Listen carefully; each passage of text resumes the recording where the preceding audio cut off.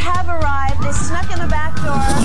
You spend your whole life doing the first few albums, and then suddenly everybody needs your attention. Erica M's Thanks much, music. Reinvention of the VJ. A flashback on the career that made them who they are today. On this episode, it's never been about my accomplishment because I know the myriad things that have to line up for you to get a break. I know that you need the grace of others. Hey, what's going on? Welcome to Rapid Facts. I'm George Stroumboulopoulos. Maybe some election stuff a little later on, but first let's do some headlines right off the top. This is Erica M's Reinvention of the VJ. Now, here's Erica M. Hey there, I'm Erica M, and thank you so much for tuning into what I'm guessing will be a pretty memorable episode of my Reinvention of the VJ podcast. My guest today is equal parts punk rocker and social justice warrior. He's been described as a superstar of much music and a mama's boy. He's had to navigate both failure and adoration, but he hasn't let either one define him. Instead, he innovates and he stays true to himself. Of course, I'm talking about one of Canada's cultural curators, George Stroumboulopoulos. Now, before we jump into our interview, if this is your first time tuning into my podcast, let me give you a bit of background. So Reinvention of the VJ is my unscripted and up close and personal conversation with the eclectic and much loved on-air hosts that you may have grown up watching on Much Music. While our personalities and approaches are pretty different, there is one thing that really we have all in common. Each of us played a small part in Canada's most influential pop culture platform. And then we left at different times for different reasons. Each of us took off. We went on our next adventures. And really, it's that story of what happens after much, the reinvention and the resilience and the luck and the struggle and perspective. Oh, I love perspective. That's what really intrigues me. Now, this is, I would call it a passion project for me. For the last 14 years, I've been running one of Canada's largest platforms for moms. It's called ymc.ca. And my job has been connecting moms with brands. Now, 14 years, let me tell you something. It's a long time. It's longer than I was on air at Much, which was 13 years. So I'm hoping that this show will give me some food for thought while I consider what my next chapter of my life could look like. But really, what's super important about this show is you. I'm really making this show for you. And I'm hoping that it's going to be a trip down memory lane for you, but also that you find some interesting tidbits or insights into what it takes to get what you want in life or to reinvent, because I know a lot of us are going through that right now and dealing with tough times. Maybe our conversation will change the way you think about success. And in any case, I'm really hoping that somewhere in my conversation with George today, you will find ideas that will inspire you to look at your life a little bit differently. Also, in today's show, I've got some really interesting questions from listeners for George. They're really a lot of fun. And if you stay tuned at the end of the show, I'll tell you how you can join in and be part of another episode on this podcast. So now it's time to introduce my guest on Reinvention of the VJ. Here he is, George Stroumboulopoulos. George, thank you so much. Do I call you Strombo? Like, no. What do you like? Just call me George. Call me George. Okay. Yeah. Strombo just happened because Stroumboulopoulos is an insane last name to look at and then have to try to pronounce. So George is fine. Okay. It's hard to believe, but the first time you and I ever worked together was like a month ago. Right. For the first time ever. And we worked together on a Facebook Live to support Music Counts, which is the charity that the Junos supports to fund music education in schools. It was a great conversation. And while you were talking, you mentioned how your mom made you practice piano to help you focus. And it made me curious to know more about this mom of yours. Tell me about your mom and how she raised you. I mean, what can I say about Mary? My mother I was raised by a single mom. My old man split, I think I might've been around 7 years old. So my mother, it was me and my sister, who's named Natasha. She's a few years younger than me. And yeah, we grew up in Yeah, it was an interesting time because we grew up in Toronto, West Side. So I don't know who knows the city, but I grew up in Rexdale. So Jane and Wilson and Rexdale, pretty rough neighborhoods, compromised neighborhoods, and then Malton, which is right by the airport. So my mother was just this, I think she was 18 or 19 when she had me. I don't know. Whoa. She was really young. Wow. You know, she's a single mother. We were broke beyond belief. And she was just this amazing powerhouse. I always just think of my mom as the wilderness. I just look at my mom and I'm like, you're the wilderness. And she's this beautiful, strong thing that's in this tiny little package. You know, I'm the first person in my family born in Canada, right? Everybody in my family were immigrants and are immigrants. And we grew up in that immigrant experience. I'll just give you an example because there's a million stories I could tell you, but my mom couldn't afford a babysitter, and she used to drive, she used to deliver a newspaper in the morning for various newspapers. She had 2 jobs during the day to raise us, but she couldn't afford a babysitter because we could barely make ends meet. So what she used to do was drive me to the public library in Rexdale and bring me inside and then ask the librarians not to let me leave. I'm like 7 years old. And so the librarians essentially were my babysitters, and they would just hand me books and I would read all day. She would then pick me up for lunch. And after that, she would take me down the street to a senior citizens home there. And she would make me go in this, I'm the kid. She'd make me go in the senior citizens home. And she would say to me, go find somebody and talk to them, learn from them and be company. They're alone and they need to know that people care about them. And you need to hear stories from people that have lived a life you'll never live. So this is the 70s and early 80s. So I basically would spend my life, and on the weekends with my family, my grandmother, my uncle, my aunt. But during the week, honestly, it was libraries and senior citizens homes. And it was really important to her that this wasn't just for my benefit. She kept saying, it's your responsibility to be there for people who don't have people. And that's kind of a little, I talked to her years later about this, and she's like, I didn't know what I was doing. I was just trying anything I could. I'm a rough boy. I'm a pretty angry young kid too. And I've still got that fight in me. And she could see it, that I was a pretty rough kid then. And it didn't take much for a kid like me to go down the wrong path. So she was just trying everything she could to keep me on the straight and narrow and to find, because she knew that telling me to fit in wasn't going to work. So try as she might. So she tried really hard just to get me to see what my responsibility was in this life.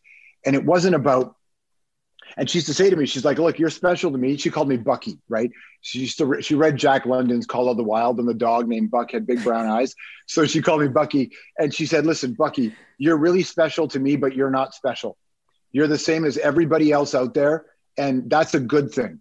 You don't want to walk around life thinking you're special. You're not. You matter to me, but everybody's supposed to matter to you. And I was think back, Erica, she was like 25 we grew up below the poverty line, and she way below the poverty line. And she was 25, just trying to keep it together with my sister and I. She's a pretty remarkable woman. I get really emotional thinking about her. Like I really do.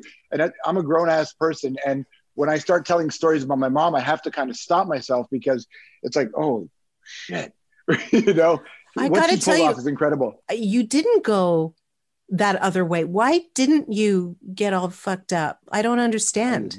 I'm lucky. I suppose there's a few things, right? Number one, the privilege of having a home filled with love. My mother, this was the thing. She used to always say, yeah, that's part of it, right? I had a home filled with love. I used to hear people talk about what a broken home is, and they would be describing the mechanics of what would be considered my home. But I was like, no, my home's not broken. I'm in better shape than most people I know who have 2 parents, right? Because I had this love in my home, which is really important. Like, look, my mom and I didn't get along very well. We didn't get along on everything, but we were never mean to each other. We bonded a lot over making each other laugh, which was important to us. So I think that's part of the reason. Another reason is I just got lucky with brain chemistry. Like my brain chemistry didn't betray me. And I think that I know that a lot of people I grew up with, shit in the wiring changed. And, and so, when we were young, and like, I've been straight edge, I've been clean for 25 years, but a lot of people who do stuff when you're young, it could rewire your brain. It didn't happen to me. So I recognize my luck in that respect. And I'll tell you another thing, which I think is really crucial, is my mom didn't put any, and nobody in my family did. And I think this is the real beautiful thing of coming from this like deeply blue collar family of immigrants, is they never put any pressure on me to do anything for a living. In fact, Erica, I don't even remember my mother ever asking me what my career plans were. People in my family didn't have careers. We got jobs, right? And so I never grew up feeling like I needed to achieve anything. And my mother used to always say, and my uncle, my grandmother, my aunt, the same thing, it doesn't matter what you do for a living. What matters is the person you are. So they didn't care what I did, I swear. So I never grew up feeling like I had to achieve something. I have no anxiety. I could give a fuck what anybody thinks about me. Forgive the language. I don't, because I know the contents of my heart are here. And that's what they put in me. So I think that's it. Also, I grew up in a really rough neighborhood. So every day I left my house to go to school, to go to work. I was a movie theater usher. I delivered newspapers like my mom, but I also worked at Mr. Sub making sandwiches, and I worked at a movie theater. So every time I left my house, I was worried I was going to get beat up. And so what was cool about that, and I'm super grateful for it, was when I was really young, I had to manage fear a lot. And so my brain just learned to manage it. And now you can't scare me, right? Like things don't scare me anymore. And I'm really grateful for that. So I don't look at any of my upbringing, because I've had people as I grew up going, oh, that's so hard. I'm like, are you crazy? I had the best life ever. Like I was free, And I think that's what, but not to belabor the mother thing, but I will just say this. When you're young, not everybody deals with this, but I know a lot of young boys deal with this in our neighborhoods. You don't know how to process your anger. And we were very lucky that back then, no one was over momming us. Like now there's all this conversation about masculinity, but I feel like they're all missing the most important part, which is how you don't suppress your anger. What do you do with your anger, right? And all these conversations I hear about it now, I'm just like, no one knows how to talk to fucking little kids, because I was that boy, right? And when I was young, all my mother did was she wrote this poem on the back of a poster that I had stolen from a movie theater, and she stuck it on the inside of my front door of my house. This is 100% true. And she wouldn't let me leave the house. She would put her arm around me and she'd make me recite the poem out loud. She would never let me leave the house for years without me reciting this poem. And so one day I was with a group of my friends. Someone had made us angry and we were going to go do something about it. And I was a teenager, and it was one of those things that's really hard to walk away from, once you cross that line. And then I was in the car, a bunch of fucking boys in their hoodies and their bullshit and their anger and their ego and all that. And this poem started to play in my head, like over and over and over again. And I was like, stop the car, I got to get out. Stop the car, I got to get out. And they're like, what? I was like, I got to go, guys. I can't do this. I got to get out. And it was I had done stuff. It was the first time I was like, fuck it. I can't, I got to change. I can't be this guy anymore. Now, I'm not lying. Like I continued down the path, like in my life. It took me a long time before I really straightened up.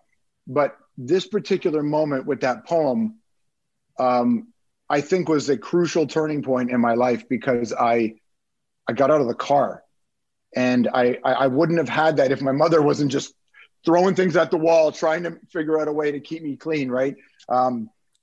Not clean drugs and alcohol, clean like with choices. And so I mean, there's a whole bunch of reasons why I didn't go super down the wrong road. And she is the biggest reason. The other was punk rock. So punk and metal happened at a time when I was 12, 13, 14 years old for me, right? It was like punk started when I was about 5, 7. And I very quickly found an outlet for my anger and my distrust of the system. So, growing up the way we grew up, we were all hyper disenfranchised, right? and Joe Strummer and Ari Up from the Slits and Crass, all these bands made me realize, yeah, it's fucked, but there's a bad guy. There's a bad girl, and it's Reagan, Mulrooney, fucking Maggie Thatcher, right? Like there was a villain. And you're not alone, that there's other people who are going through the same things as you. You were part of a community. Metal made me feel like I wasn't alone, and metal made me feel like I was going to be okay. And punk music made me want to make sure that you were okay. And those two things happened at a time when I was really impressionable. And it's confluence events and also just luck, like this fucking luck, that I did this one thing and it didn't go worse, that this one thing happened to me and it didn't get worse, like just all this luck has to play into when you're 13 and fucking rugged like I was. And, so that I think that's why. So, I have a son who's 20, and I remember someone told me when he was 6 months old that I had to start telling him things that I wanted him to do when he was 6 months old, so that when he was 18 or 19 or 16, that he would make choices because they were already part of the way he thought. Yeah. And It works. It worked. But you have to be consistent. You have to be consistent, and you have to start when people are really young, and it just becomes a way of thinking, which your mother already obviously did for you. She did. It's interesting because the poem is crazy. The poem said, I have to live with myself, and so I have to be fit for myself to know. I want to sit with the setting sun and not hate myself for the things I've done. I want to stand and watch as the days go by and be able to look the world straight in the eye. That's what she made me read all the time. Wow. Isn't that crazy? It's craziness that it worked. But here's the funny thing about that. You're right that you have to start young and you have to be consistent. But she said a lot of things that didn't take, like none of the Jesus stuff took, right? There's a reason for that. Right. And thankfully music, honestly, if I didn't have... Music is your religion. Oh yeah. If I didn't have all my fanaticism that was obviously part of my DNA, was channeled towards music. It's one reason why I'm really challenging to artists and I have big expectations of them, is because I truly understand the stakes. And it's not about you and your success. Because if it is that, then you fucking blew it. And you're a nobody in the big picture, right? You want to be a somebody, help somebody make the right choice. I don't mean be pleasant. I don't mean all that shit. But you better realize that you matter more than just how much you made today and who you slept with and all that shit. Like that bores the fuck out of me.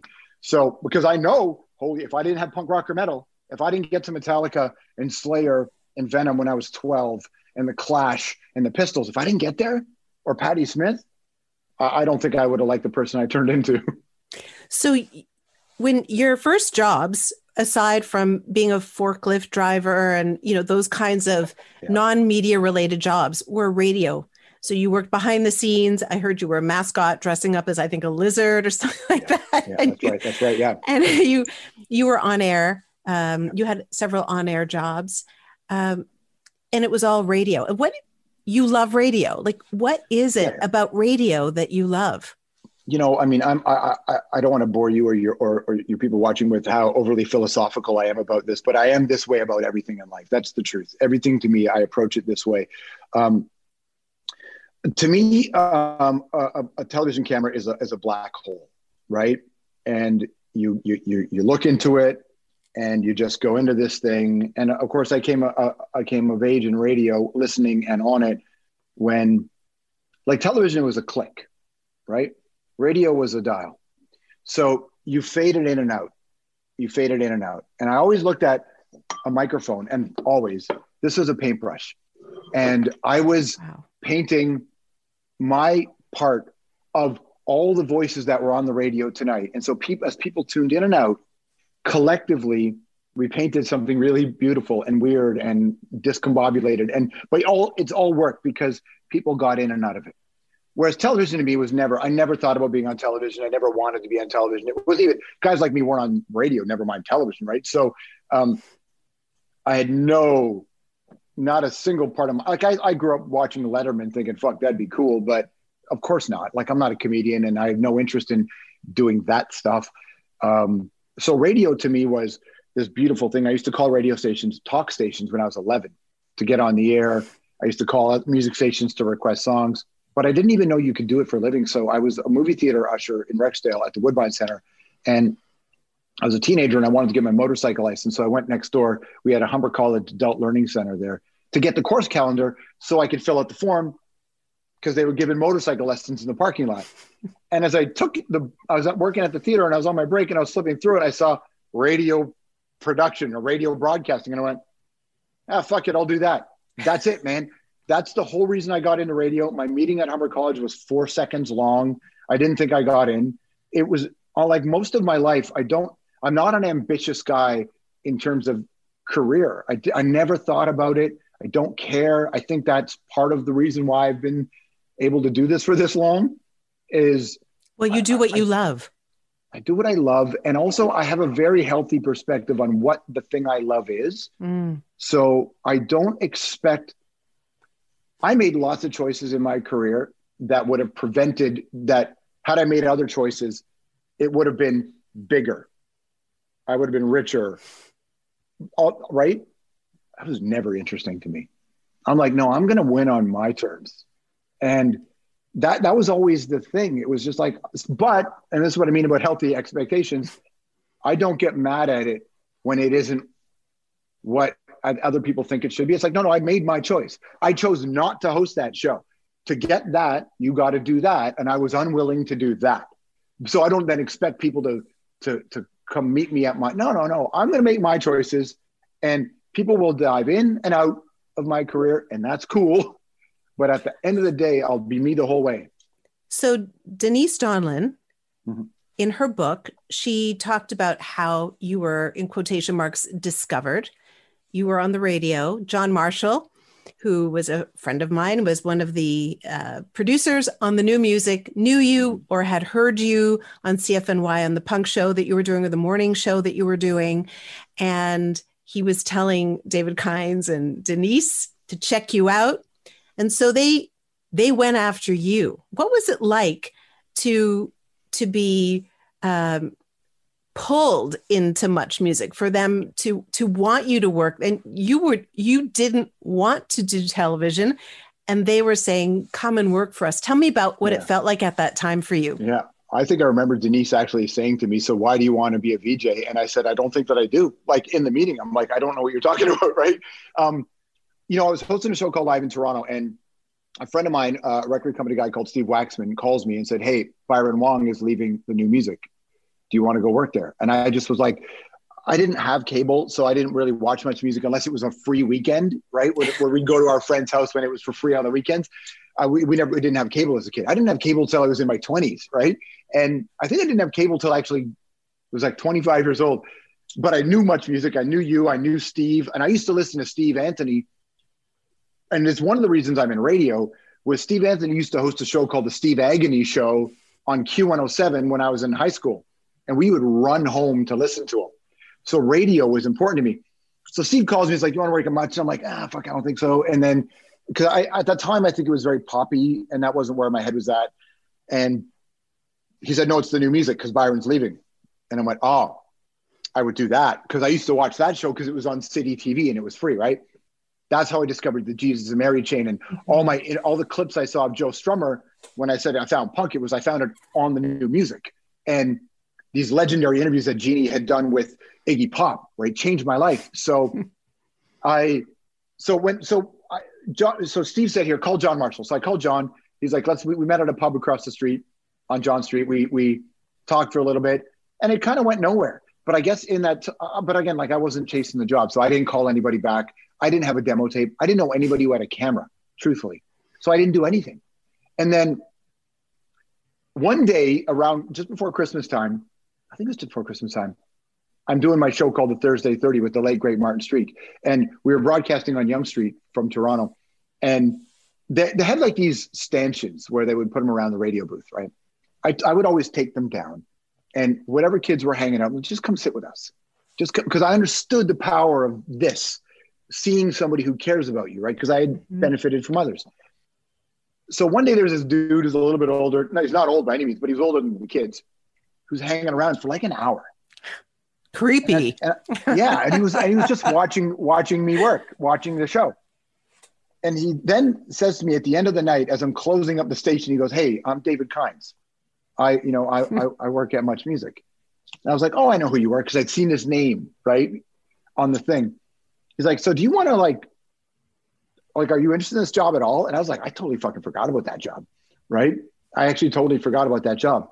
And he said, "We want to talk to you." So he said, "Do you have anything on tape?" And I said, "Well, somebody had actually filmed an interview I did with Oasis." So he took that back. They called me in for an interview. I had that exchange with Denise, and I was just like, "Yeah, cool." They tried to trap me though, because they asked me, "Who don't I like on Much Music?" Right? And I think this is where the radio benefit. Did you say me? No. Are you kidding? I never. I loved you. You, Agony, Williams, Teresa Roncon. I mean, this is like, Simon Evans. Like this is important. And you guys are important. And I said to her, "I'm not going to tell you who I don't like. I'll tell you what I do like though." And I named Larissa Gulka because I loved Larissa Gulka on the air. She was on the air at the time. I talked about how I thought that Rick Campanelli is the most important broadcaster, but Master T has the hardest job in all of Canadian television, bar none. And I think they appreciated that I was a grown-up and a professional. And then they said, "We're going to take a couple of weeks. We'll make our decision." And I was like, "Yeah, cool. Fuck, I love my job." I also didn't have the heart to quit my other job because I loved it. And I loved my boss, who really, named Stu Myers, taught me a lot. And they said like a couple of weeks, and they called me that afternoon. I think that or the next. Oh, they're playing hardball with you. Totally. But here's the truth. I was so broke working in radio. I was making $18,000 a year. I was living with a friend of mine, this woman, and we were just friends, but we couldn't afford any furniture. So our bed was a futon frame, no mattress, and a sheet. Like we used to have to cuddle with just because we had no heat. We were so broke. And I'm doing live in Toronto, interviewing these big artists, and could barely eat, It was so expensive living downtown. And Much Music, I looked at it and went, I can afford to eat if I take this job. Much paid me $65,000 a year. Wow. Which was the game changer of game changers in my life. And then actually, to be honest with you, I didn't know how to do television. I didn't give a fuck about it, right? So they put a camera on me and I just started talking. And I knew right away when I saw the tape back, I was like, "Oh, I'm the same guy on TV that I am on the radio. Oh, I don't give a shit. I'm still me." Oh, right. Because if you're you can't get it wrong. And that's how the Much Music thing happened. So it felt good though. It felt good. When you started on air, it was in 2000. So essentially, the way I look at it is that you were part of what I call Much 2.0. So we were, me and JD and Mike Williams and Christopher Ward, we were like the originals. And John Martin and Nancy Oliver were our bosses. And then you came in with new leadership, which was Denise and David. And you had the benefit of watching the Daniel Richlers and JD and Jeannie on the new music and, the older VJs, us sort of trailblaze and sort of define what being on air at City and Much was. So when you came in, what was your sort of mandate to do things differently? Because I'm sure you had some thoughts on what you wanted to bring that was different than what anybody else had. It's interesting that you asked it, Erica, because I didn't. And here's why. Because I'm glad you mentioned Daniel. Daniel was the first, aside from Kermit the Frog, right? Daniel Richler was the first TV person that I saw that I thought, this is the best, like this, the new music. I couldn't believe how fucking cool Daniel Richler was, right? And Daniel, and again, because I didn't have the regular Much Music, I didn't have Channel 29, I only had City TV. So all I ever saw was Daniel, Avi Lewis, Byron. And now I saw you Steve and everybody else, Mike Williams, I had the free weekends and I loved what you did, but it never even occurred to me that I could do what you did. So I never even thought about it. I just went, what do you want me to do? I want you to do interviews. I went, cool. You want to play songs? Well, I can play songs. I know music. I knew music, right? So, but it never, and it's never, and this is, I think, a secret that anybody who wants to be in media should fucking pay attention to, because it's, there's the difference between a rule and a principle. A rule is you have to do this, and a principle is here's what works. This is a principle. And I've never walked into a place and thought, how do I make my mark? How do I do it differently? I've always walked into a place and thought, these guys are legends, and I'm here to make sure that their legacy is honored and that we continue to do this for the next crew, because it was never about who the VJ was. What was always the thing about Much Music in my mind was the way the audience felt. And I recognized early on that I could feel music in a different way than, maybe a lot of the people I had heard on the radio or watched on television. Like, I was a music fan. And to me, it was always a caretaker, a steward of what you had done before. And I never thought about trying to establish myself. And maybe that's the hubris of not giving a fuck. Like, I'm like, I just know my presence alone is just, I'm already winning. Like, I'm here. I have a dream job for people. When I got Hockey Night in Canada, people were like, oh, you have the dream job. And I'm like, yo, dude, I hosted the new music. That's the dream job. I hosted the new music in my 20s. Like, are you kidding? That's the new, that's my dream job. And so I never felt like trying to make it different, to be honest with you. What I did know, though, where I was different was that pretty either poppy or alternative. And there wasn't a lot of room on air for people who liked heavy shit, metal and punk. There was still the old school British snotty punk connection to Much, but there weren't like heavy souls there. So when I got there and they offered me the new music, I said to them, I'll take it, but here's my condition. My condition is you let me host loud, because I remember how important the Power 30 was and the Power Hour was on Much, and Teresa was a legend to us. And I'm like, and right now all you do is play videos. And when you don't have anybody telling stories, it means you don't care. So I care about this music. Let me do it. So I knew then that I would establish myself as the heavy rock guy, the metal guy, the punk guy. And I knew that, so I knew strategically that was a good move, but I didn't do it strategically. I did it because I gave a shit about the music, right? And so that's how the audience, so the audience always separated Rick and I, not realizing that Rick and I were fucking buddies. And Rick and I loved each other and we complimented each other. And then Master T was like a god. So we had these three, hip hop, pop, and rock covered, It was good casting by Much. But yeah, like I said, I never thought about what I could bring to it. What I thought about it was my duty, my responsibility to represent this kind of music that I know is important. And right away, metalheads knew it. Like, metalheads knew, oh, there's one of us on TV. Hey, seriously, you've used that word responsibility so many times. And yeah. I honestly have not heard that word come out of a VJ's mouth almost ever. And I felt it. I was sort of mired in responsibility. I understood that people were watching me every single minute and that I had to be, when I say on my best behavior, I didn't want to be otherwise. Like when I worked as a DJ in punk clubs before you were born. No, I never partied. I wasn't a partier. I was a curator. I was the one who picked the music. And when I went to Much Music, I also felt like the girls are watching me. Fucking right. You had a way different pressure than I had. But almost in a good way. Yeah. The idea, for example, I used to get a lot of hate mail about how ugly I was and that my nose was way too big. And so my mom said to me, and so I said to my mom, should I get a nose job? And my mom said, you certainly can. Just remember that if you get a nose job, you won't look like yourself. You'll look good, but you won't look like yourself. And that's when I went, wait a second. I was hired because I look like this. And if I do that what I'm telling everybody else is that you need to look like everybody else. But the reason why I was hired was because I looked different than everybody else. And that was right. But hold on a sec. How many letters did you get of people who were in love with you? Like way more than the ugly ones for sure, right?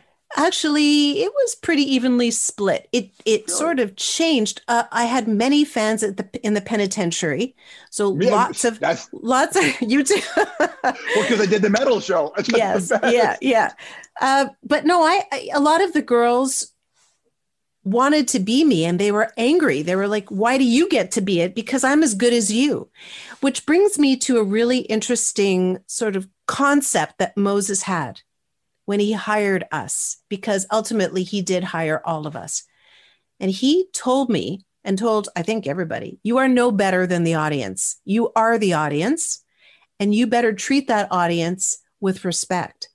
And I watch you, and even listening to you now, you have such deep love and connection with your audience.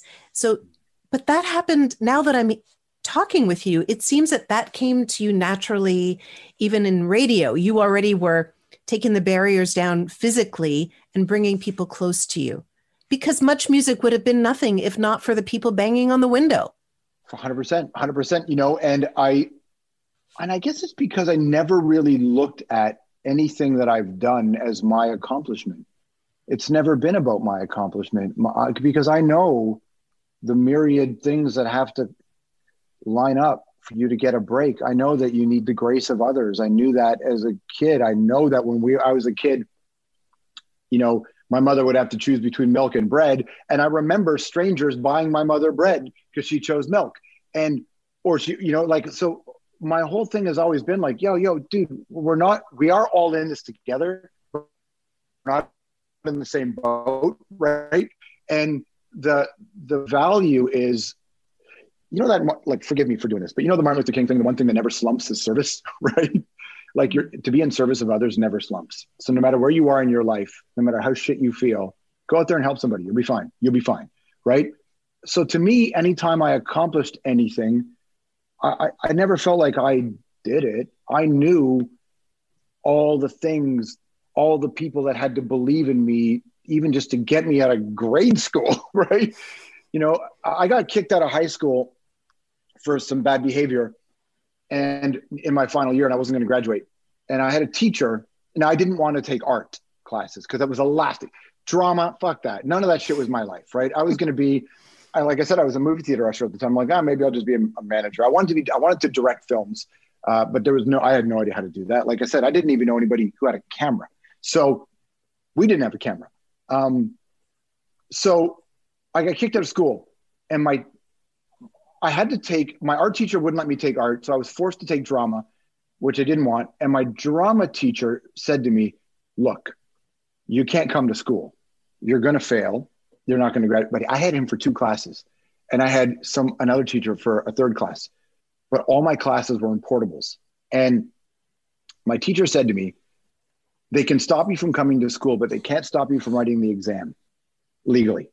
So why don't you come to class anyway, and I'll just mark you absent, and I'll talk to your other teacher, and I'll get her to mark you absent. So as far as the office knows, you weren't here, but you're going to learn so that when you write the exam, you can at least pass, because the exam was like 2/3 of the mark or whatever. So I said, cool, I'll do that. If Rob Ciccatelli, the teacher, didn't do that for me, where the fuck am I, right? So I knew that when I'm on Much Music interviewing you two or whatever, I'm only there because Rob Ciccatelli said, keep an eye on that kid. He'll be fine. And so I would never, like, the problem people in our business for the most part, third base, and they act like they hit the triple. You know, we didn't. We all got somewhere because a whole bunch of people, for whatever reason, got on our side, not against us. And then the ones who were against us, all the belief in us, the belief inside ourselves, allowed us to succeed in spite of them. So I think that's why I always looked at it like a responsibility, not from some weird sense of it's my duty. No, it's just shut the fuck up, do your job, because there are people who need you today. Because while you're on TV, you know, or you're backstage, they're in jail. That's right. And the police probably fucked them over. So this is how I used to think. So like, I'm not going to sit here and smile like, look at me. No, fuck, that guy's in jail. Mm-hmm. I'm his one connection to Iron Maiden today. So respect that. Respect was really important to me with the audience. So how did life change for you when, I mean, I remember when I walked down the street one day and I heard this sort of sounds like almost like a snake following me, like, and I realized it was people saying my name. They were whispering as I walked by. Now, you know what it was like in our office at Much Music. No one gave a shit who was on air and who was doing audio and who was a producer. We all just worked together. So there was sort of no hierarchy in terms of people being on air.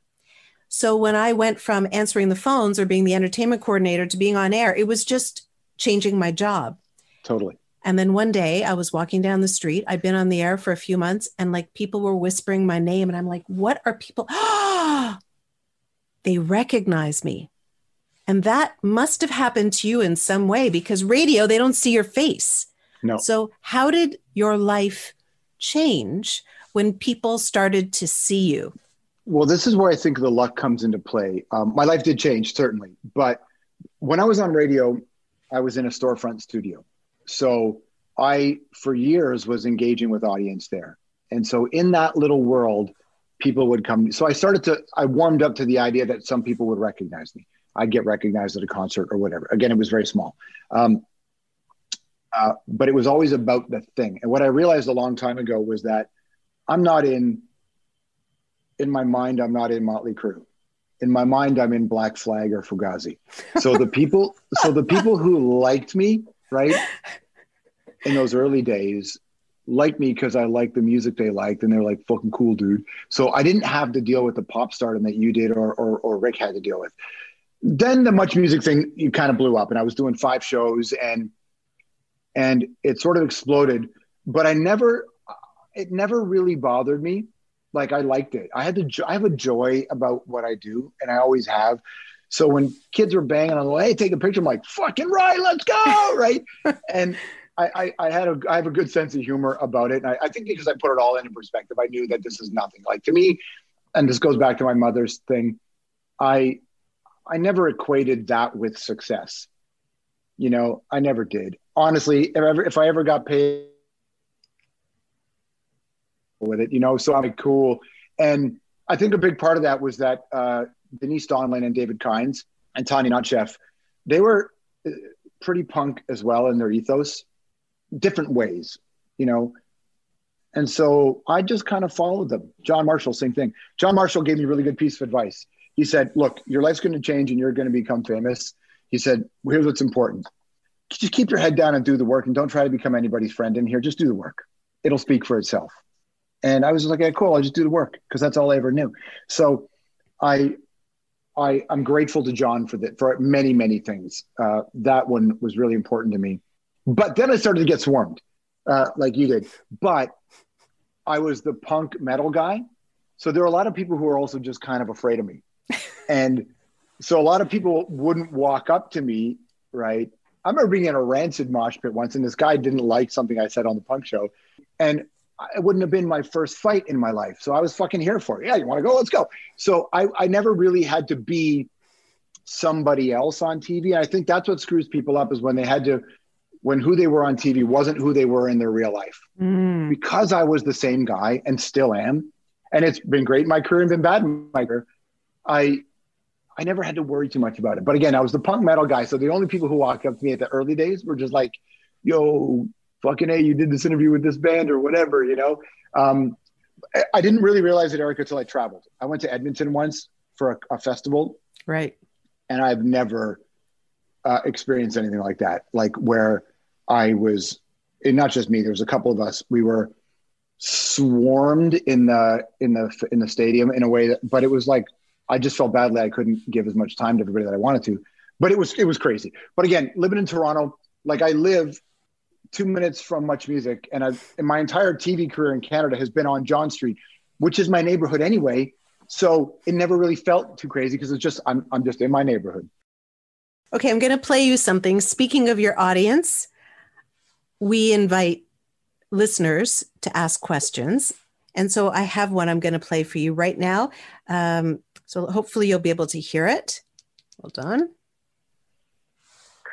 Hi there, this is Kevin from Winnipeg. My name is RockOx on Twitter. I have a question for George.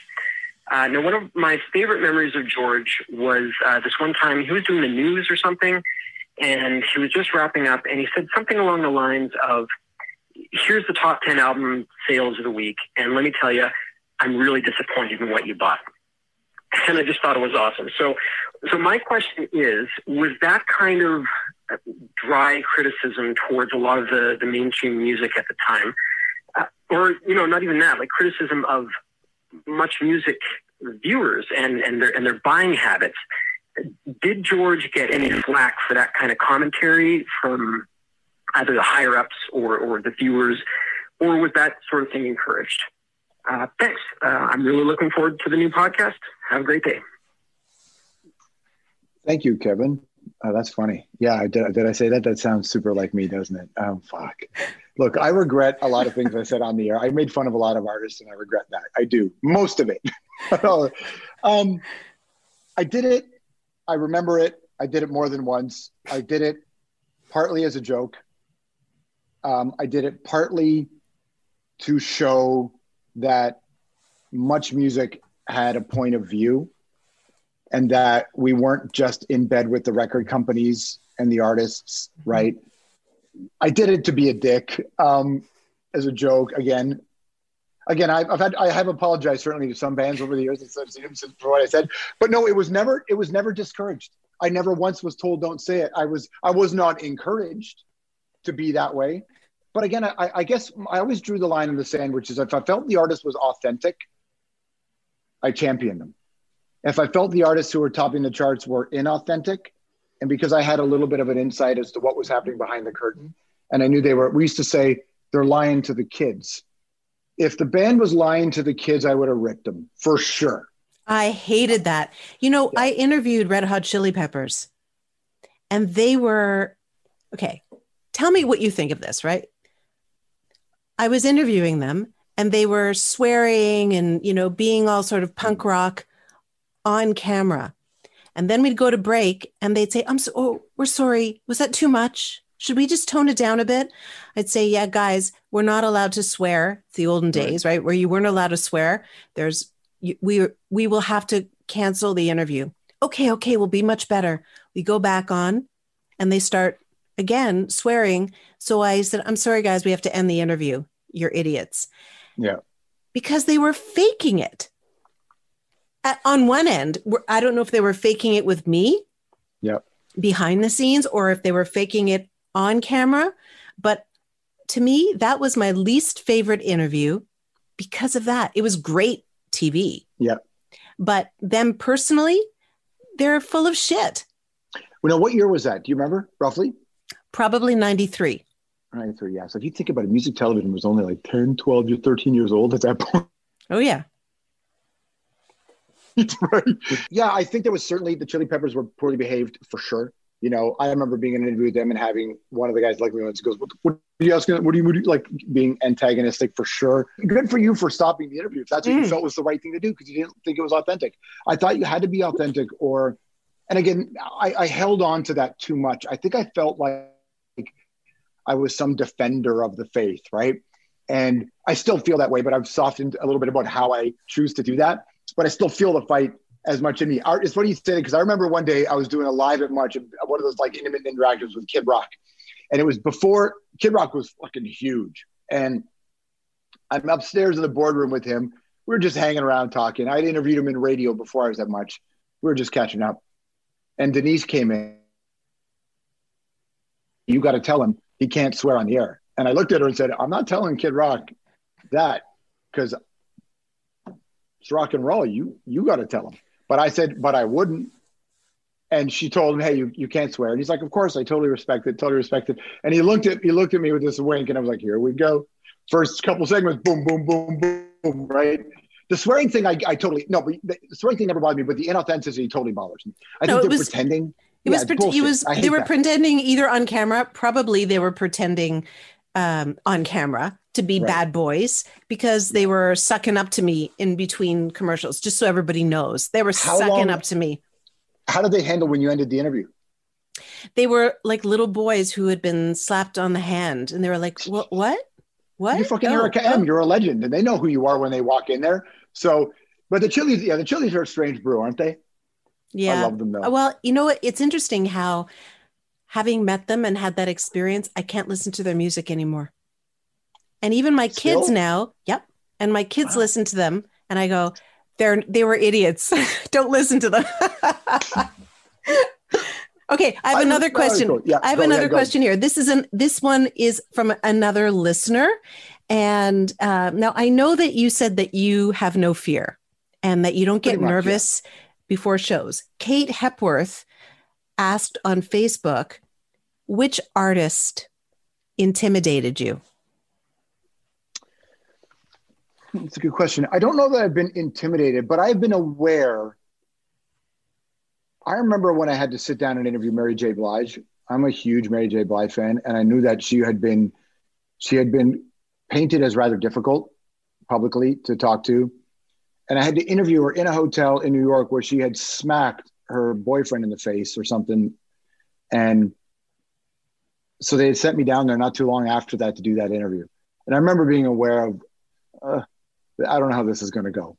I don't know how this is going to go. But I love Mary, so the interview went well. But you know what's funny? It goes right back to the reason I was on Much Music in the first place. So I got the job in December. I didn't get on the air till April because I was about to enter ratings at my radio station. So I had to stay on radio till the end of the ratings book because I didn't want to screw over my bosses. So I was at Much Music working behind the scenes, just getting ready. But really, I just had to, my show couldn't air until I finished the ratings book. And I was trying to be really respectful to my bosses that I had worked with at the radio station. So then they say, hey, we need you to go and do an interview in LA. I said, cool, sure. I hadn't been to LA since I was 19 and I loved LA. I always wanted to move there. I think I was 18. And they played me an interview of this artist freaking out. And they said to me, this is why we hired you. And I said, what? They said, we need somebody who, if it turns into a fight, can fight. That's what they said. We want somebody who can, and it's not that they didn't have people who could do it already. They needed somebody who, that was their first language. My first language was don't fuck with me, right? And I think they wanted that. And so they played me that interview and they said, you got to go to LA and you got to interview this guy. That's why you're here. I said, you got to interview. And also partly because I was older than most of the other VJs when they hired me. I was like 27 when they hired me, not a kid. So they wanted somebody a little bit older who could sit across, which is weird to think that 27 was older, but to sit across from maybe some of these heavier artists who are a little bit more cantankerous. So I fly down to LA and I go and I sit in the studio to interview this guy. And he's waits, delay. He's 13 hours late. Like he's there, but he makes me wait for 13 hours to do the interview. What were you sleeping? What, 13 hours? Yeah, I just sat on the couch in the studio. I chilled out. I didn't care. I went for a walk. I love LA. I went for a walk. I hung around. And he said to me, I never met him. He said to me, I know who you are. I said, cool. He said, I know why you're here. I said, cool. He says, how's this going to go? Because he remembered the last time, right, that he had an interview like this. And I said, that's really up to you, man. That's really up to you. We can do it or not do it. I don't care. Much wanted people who, for me at that time, and I think part of it was that I was an edgier guy and they didn't want to subject. Who was this person? It was Limp Bizkit.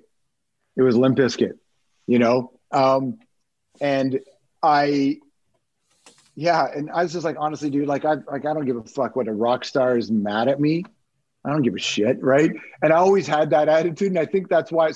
So I've never really been intimidated, but I've always been hyper respectful, right? And I think what's really important is that I knew that as famous as I would have got on TV, I'm not the guy that wrote the record. I'm the person that's connecting you at home to the man or the woman who wrote the record, or the two-spirit artists, or I'm connected. So I never acted like I wrote the record. And I think the artists realized quickly that I wasn't trying to get over on them. Like, I'm already here in the room. There's only two people here. You're one and I'm the other. We got nothing to prove. Now let's just honor the audience, respect them, right? And I was able to say to artists, and even when I got my talk show, I would say to people, look, I don't care how famous you are. I don't care who I am. I don't care that my name's on the show. I respect what you've done, but here's what really matters. Somebody had the worst day of their life today, and they're sitting at home. It's 11 o'clock at night. They got a shitty diagnosis. They're alone for the first time on their couch because somebody left or they left. If we can't help them go to bed feeling a little bit better, that doesn't mean placate them. But if they're not a little better, not a little smarter, not a little more engaged, then we fucked this up. That's our job. And the artist really responded to that. And that's, I think, how I became. There's a word for that, by the way.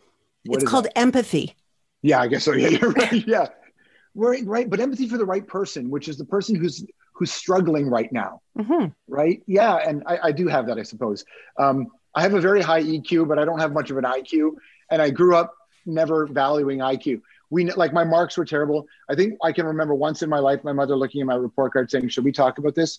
Because I was failing, or I can't afford university or college, so I'm not going. I don't care about marks. I had a teacher once hit me on the head with a textbook.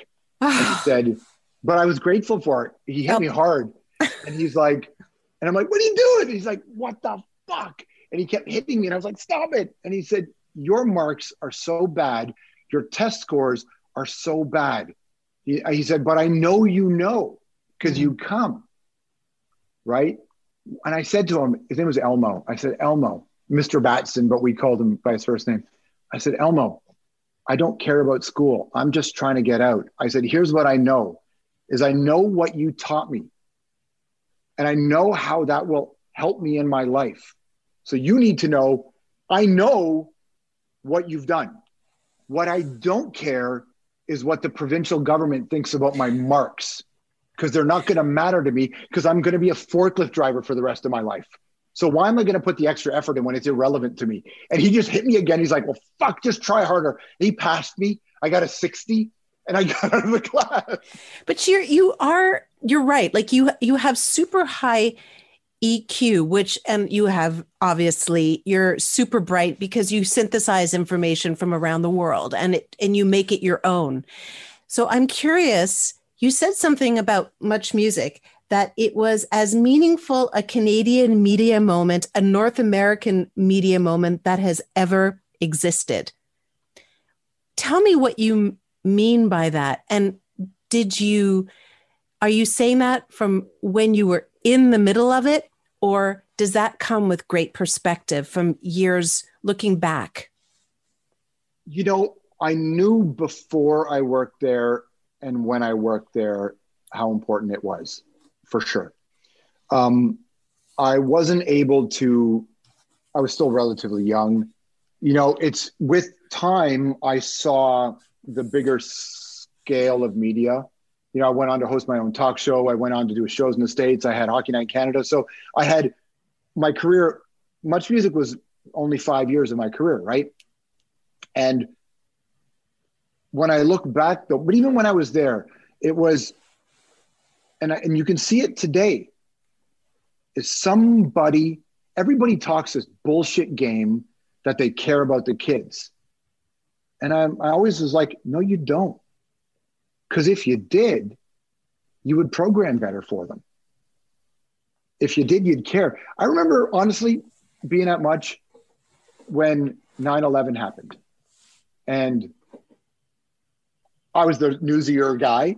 So they said, go on the air, right? And I just watched the fucking plane go in, right? The second plane go in. And I was like, all right.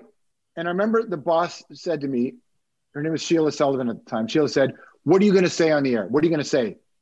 And I would say, well, honestly, Sheila, I would just tell people turn Much Music off, go watch the news, come back later, and we'll talk about it tonight. And she said, that's exactly what we should say. That's who we are.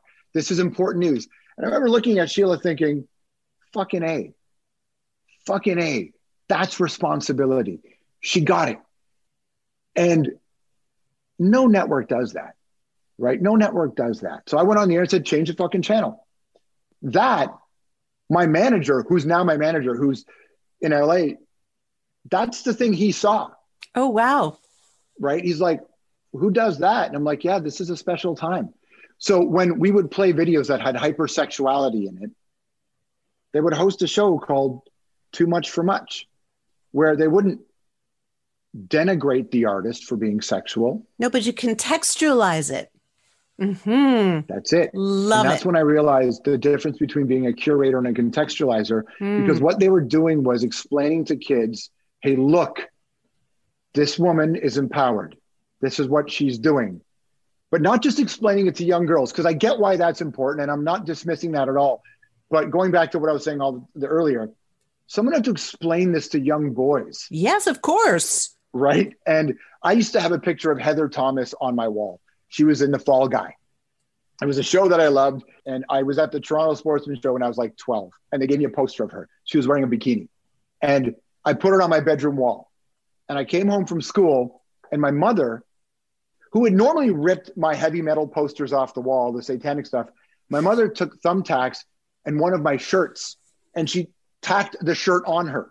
So the way she was posing like this, whatever, my mom tacked the shirt on her body on the wall. And I took the shirt off, and my mom would tack it on the next day. She didn't get mad at me. She just kept tacking the shirt on. And one day I said to her, what are you doing? And she said, you don't get to look at women like that. You don't get to look at women like that. Right? And I was like, what are you talking about? She chose to do it. She goes, yeah, she chose to do it, but you're too young to understand it. She's not your wife. She's not your girlfriend. You don't get to walk around expecting women to dress like that for you. So this is my mom, 20, she's at this time, maybe she's 30, right? So and my mom is like she's a religious woman, conservative woman.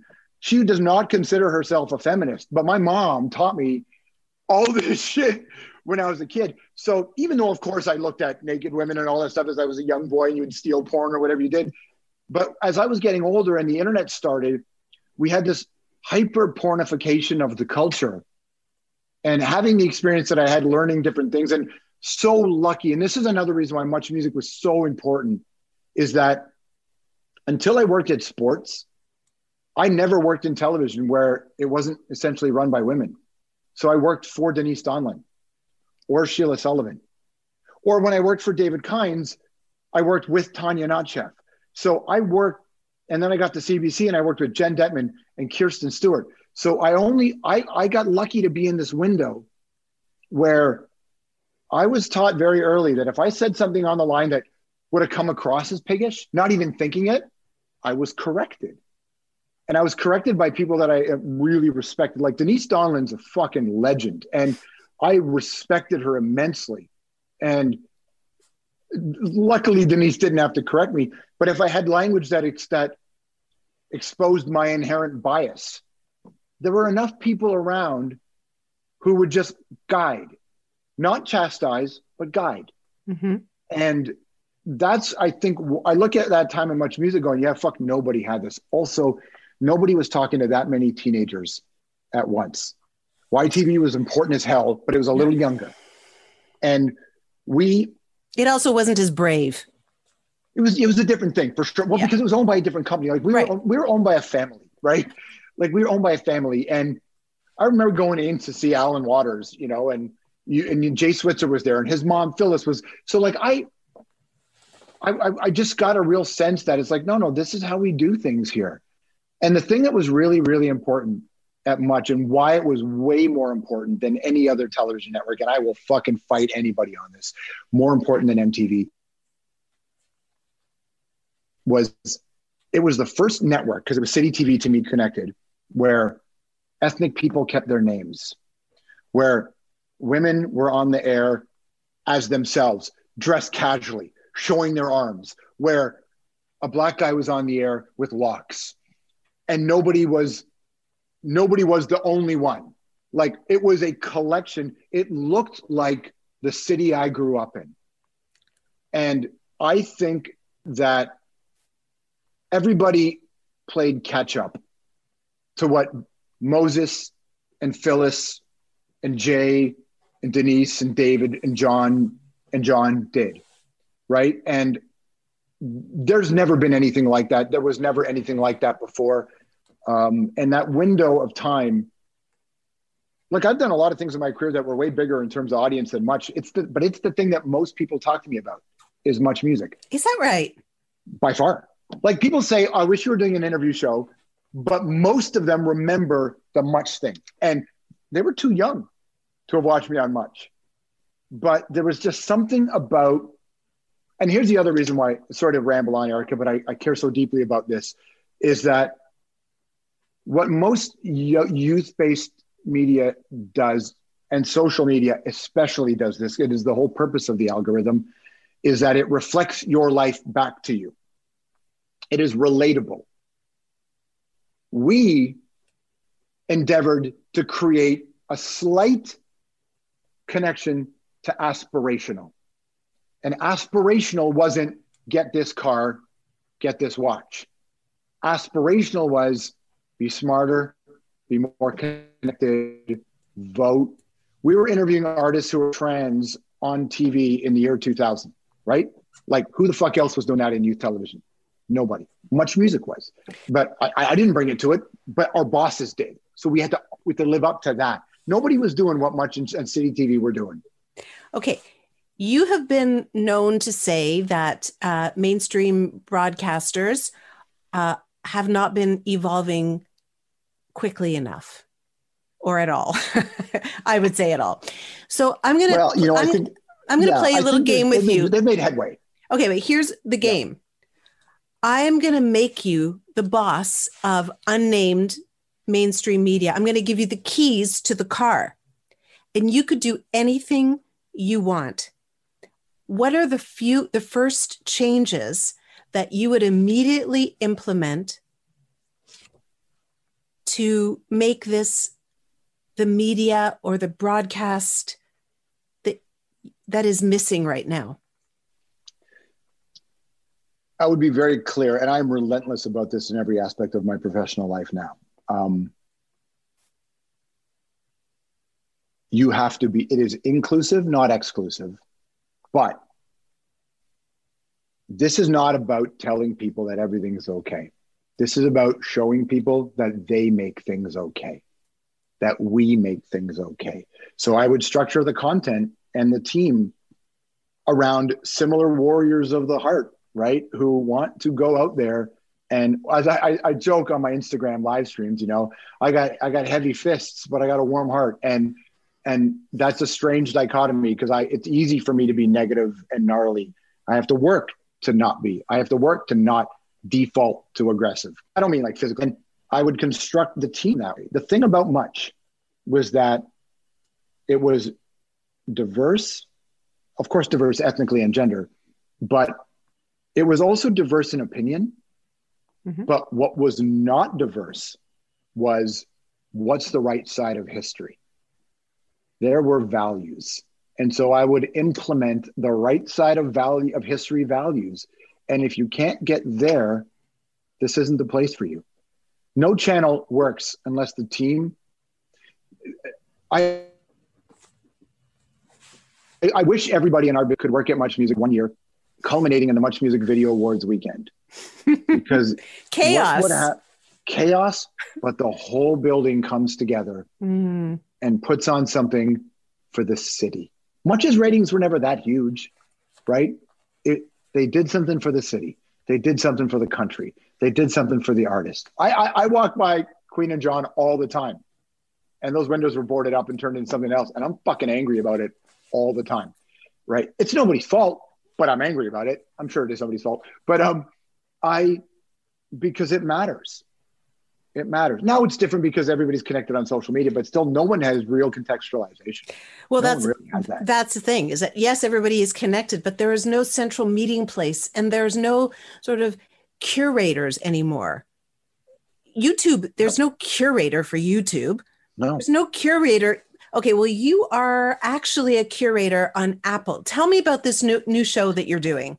I was in LA and I was getting ready to go take another show. I had taken a few years after the hockey thing and to build up a music thing here because Much wasn't doing it anymore. So I started welcoming bands in my house because Much wasn't doing it. Can I stop you right there? Sorry. You are putting on shows in your house and you invite strangers, the audience, into your home. Can we just talk about that for just a quick moment? Sure. How did that happen? I walked by the Edge one day. I walked by down Yonge Street past the Eaton Centre in Toronto, past what used to be the radio station where I had all those bands in with the kids kind of hanging out. I looked at it and it was like a fucking home and candle store or some bullshit. Like we need more home and candle shit. So I was like, whatever. And I made a right onto Queen Street and I was walking and I passed by Much Music and it had been boarded up. And I looked at it and went, and so just the alchemy of, I walked by my two places where I worked and I thought, where does anybody get to do this anymore? And I thought, my house. So I called a couple of people. I said, I'm going to do this at my house. They went, cool, bands? Do you think you can get them? I said, sure, yeah, but also fans. And they said, how? I said, I'm just going to go on Instagram and tell people where I live, come fucking down. And they went, no, don't do that. But I honestly went on my Instagram and I said, hey, if you love Jimmy Eat World, meet me here. This is the first time, right? One of the first times we did it. And I just sort of forgot I did it. Like I knew I did it, but about 2 hours later, I was like, oh, fuck, I had everybody meet me at a park right by my house. I opened my front door and there's a lineup of people. And I went, right, of course. So they came in. Jimmy Eat World is in my basement. They came upstairs and they played. And I took a look at everybody's faces, the looks in their eyes, and I thought, right, I used to see this every day at Much Music. So I said, fuck it, we're just going to do it here with audience. And then the Cult came in and played a concert. Robert Plant came in. John Prine came in and played to Gordon Lightfoot, who started crying. Mixmaster Mike, Grandmaster Flash. Peaches came in and played a set on my Daniel Lanois came in. And I'm looking around and I'm thinking, yeah. And then the House of Strombo thing just sort of happened. So I go to LA and I'm about to so the House of Strombo thing had grown. People were starting to pay attention to it. And I got a call. Hey, I was going to go work at this other place, a big company. I was like, yeah, this is my next show. I'd taken a few years. This is my next show.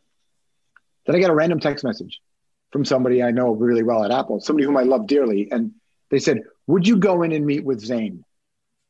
And I respected Zayn like crazy. Who is that? Zayn? So Zane Lowe is this legendary BBC radio host who is now running Apple Music and Beats One. And I used to listen to Zayn when internet streaming first started. I was listening to Zayn's show. Turns out he was listening to my show at the time because we were very similar backgrounds. So we found each other online, and I got to meet Zayn. And then I went back and Zayn said, hey, we're working on this project. Would you come do it with us? And I said, what is it? And he said, well, they didn't want to say too much because Apple's very secretive, but he said, it's this music thing. We want you to be the voice of this thing and do this. And I went, cool. And he goes, what's your contract status? No, I'm already negotiating with another place. And I said, well, I'm close to another place. So if we're going to do this, we got to do this now. And he's like, let's do this. So I get out and I call my manager and I said, I think you should get on the phone with Apple. And the thing is this, it is the only time I felt this since I worked that much. The way they approach music and arts and artists and the audience. It's the closest I felt to that thing where, hey, no, what you do fucking matters. Like the audience matters, the songs matter. And that's how it's. Now, here's the thing, Erica, we started this in January, but we were going to launch it very soon after that. But then COVID hit and, there was a lot of uprisings around the world. And the people at Apple, very much like that 9/11 experience I had, said, no, let's not launch. This is not the time to go public with with a big, shiny new product. No. Let's just be there for the audience. When the times where we don't want to just show up like, hey, look at us. No, the world's on fire. Let's be there. And I was like, really? That's you? Seriously? Fucking, I think you're right. But so we kept delaying it. So we kept it a secret for 8 months. 8 months before we ended up launching. I started meeting with them. You had to keep that secret for 8 months? Started in January. There's a lot of people who work in the world and no one knew. No one talked about what was happening because we knew it mattered, but we also knew that it wasn't the right time to do it. And every time I would talk to the Apple people, I would get this fucking humanity back on the other end of the phone. And I was just like, how crazy is this? So what exactly is a show? So it's a daily music show. We're on in 165 countries. It's radio, but it's on a new station. So there's 3 channels: Apple Music One, Apple Music Country, Apple Music Hits. So I anchor the hits thing during the afternoon. And I'm on with Jay Donovan, Estelle, Huey Lewis. My lead-in this week is Bruce Springsteen, who has a show. Snoop, Shania Twain, Alanis Morissette. We just go on. Mark Hoppus from Blink. We go on the air every day. Sabi's got an easy hit show. Loki's got hip hop. And I do it from right here where I'm sitting in my home. This is where I do it from. My DJ mixer, and I just fucking play songs and I talk, and we're on in 165 countries. It's commercial free. It's free. The audience can get it for free. I want them to sign up to Apple Music so they can get our on-demand stuff and all this other stuff that we do. But the whole time Apple was like, humanity and discovery is very important to us. And I've worked at companies before where they talk a big game, but once you get in close at shifts, they're always humanity, discovery. Look, they're an incredibly successful company, right? They don't need, they're making lots of money, but they understand that this is important too. And live. So I'm live every day. So we do interviews and the stuff will go, video goes online and all that. But our hub is this show called Strombo, 165 countries every day on hits. And I'm having the fucking best time. I loved my show on CBC. I love doing a talk show. I'll do an interview show again in my career. I'll do that. I enjoyed segments of Hockey Night in Canada for sure, but I've not felt like this since I worked at Much. And what's the common denominator? A network and a managers and team who cares about the audience and the artists. And what's the other thing is we're around music. It's all about music and culture. That's fucking dope. Before I let you go, I need to celebrate you a little bit. You're the ambassador for the World Food Program, which was recently awarded the Nobel Peace Prize. You're on the board of directors for Artists for Peace and Justice, for which you were given the Changemaker Award this past month. How do you decide which of these nonprofits to support? Because I'm guessing that you have a lot of people who are knocking on your door because you do have a big heart. How do you decide? A lot of it is if somebody who's asking me to be a part of it, if I trust them, that's a huge part of it. Because I don't want to ask people to be involved in something if I don't trust it, right? So I got to believe in the people. The cause is, of course, important. But to me, all this stuff is just equality, equity, justice. This is like what the baseline should be. So I do all this because Joe Strummer taught us no input, no output, right? And I just sit and look and go, I believe in this, I believe in that. And here's the other thing that I do. I try to align myself with organizations who are dealing with issues or causes that have no connection to me whatsoever. Because there are lots of people who work with charities that they are personally connected to. My mother had this, so I'm part of this. Or I suffered from this, so I'm part of this. I respect that 100%. But I don't need to be connected to something. I don't have to have a personal connection to it to care. So not that anybody does. So I just sit back and go, where can I be of the most assistance? Where can I fill a gap? When the World Food Program asked me to work with them, I said no for a year. Because I had been in, I'd been in war zones and I'd been in places with abject poverty around the world in the global South, right? The developing world. And I'd seen what NGOs do, and it's not always good. Sometimes it is. But I talked to Stephen Lewis about it, and I said, what do you think of the World Food Program? He said, look, if you're going to be involved with anybody in the UN, this is the crew. And I had seen them in Zambia, and I had seen them when I was in Darfur. I went to Darfur during the genocide with a couple of people, Rain Maida from Our Lady Peace being one of them, Dr. Eric Hoskins, another. We didn't go there as part of any really official situation. We went there because we didn't want to sit idly by. So we just went there, and we had a fixer who kind of bribed our way onto a World Food Program plane to get us into this war zone. And I looked at the work they did and went, yeah, they do good work and they do meaningful work. And so I just kind of went, this feels right. This feels right. I can't do everything, but I do a lot. I try to do a lot like you do. We all try to do what we can. But a big part of it is I care about, I mean, the word, the most vulnerable, that phrase, they are vulnerable, but I tend to use the word oppressed or compromised because it's almost never through fault of their own. Mm. Haiti, I worked with APJ in the Haiti organization. For whatever reason, I was obsessed with Haiti as a kid. I used to read books written by Haitian artists or authors when I was 14, 15. When I went to Humber College for radio, my elective, I took Caribbean literature. I grew up in a very Caribbean culture, like my neighborhoods, Rexdale and Malton. So, I knew the difference between the East Indies and the West Indies, right? And so Haiti, and so when the Haiti charity became, I was like, yes, of course I care. World Food Program, it's like, yeah, I understand the role of colonization and how it's impacted people in Africa. So I have benefited from colonization. Mm-hmm. My family came to a country that's had Medicare in part because of colonization and what's happened. And I know the evils of what we've done here, the colonizers. And I think, honestly, to me, Erica, it all comes from punk rock. It all comes from punk rock, which is just people have blazed a trail before you, like you did for me on television. And I look at these artists and they go, there's another way to be. And then it occurred to me a long time ago that if you're famous for whatever that means, what it really is people shining a light on you. Mm-hmm.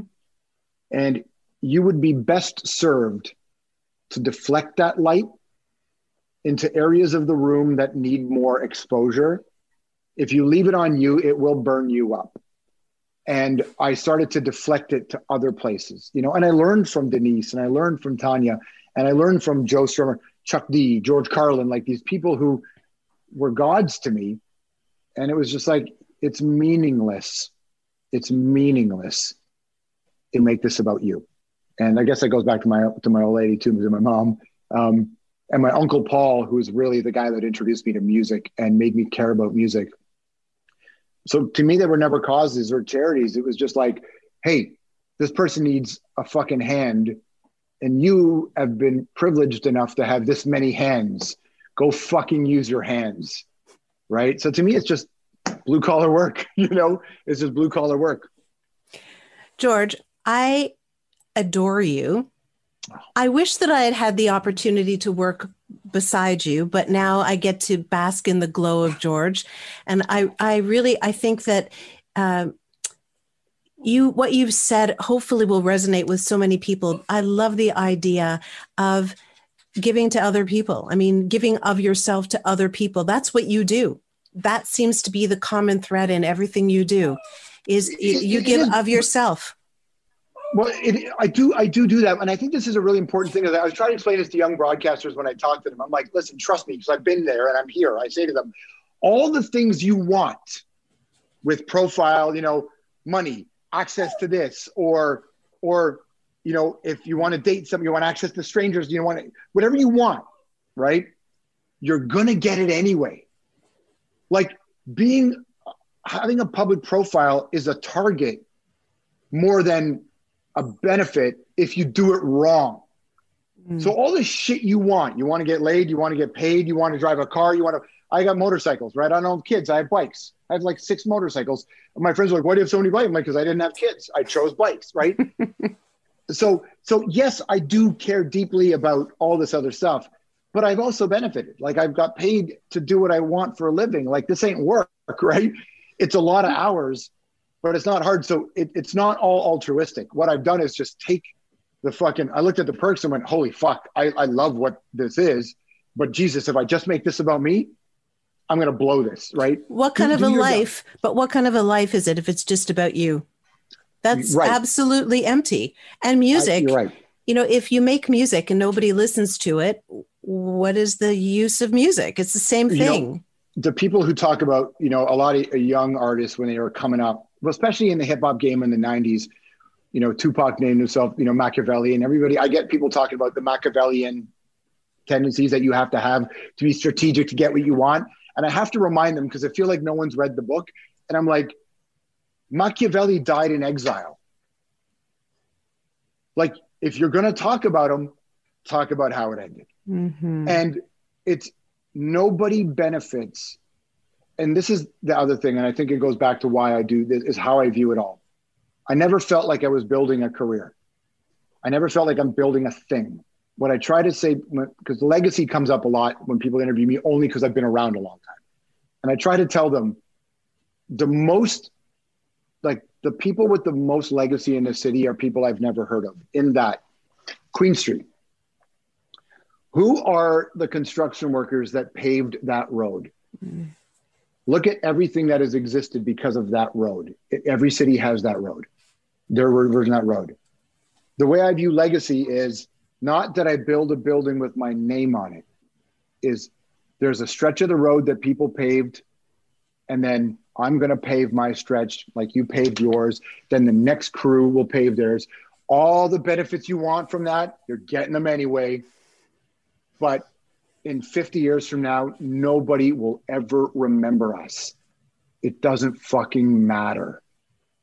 What matters is, did you pave a stretch for someone to come afterwards? It's okay that you had your nice fancy house on that road, but it'll get torn down and turned into a condo anyway. It's fucking impermanent. And that's why that's how I've sort of done this thing. George, thank you so much.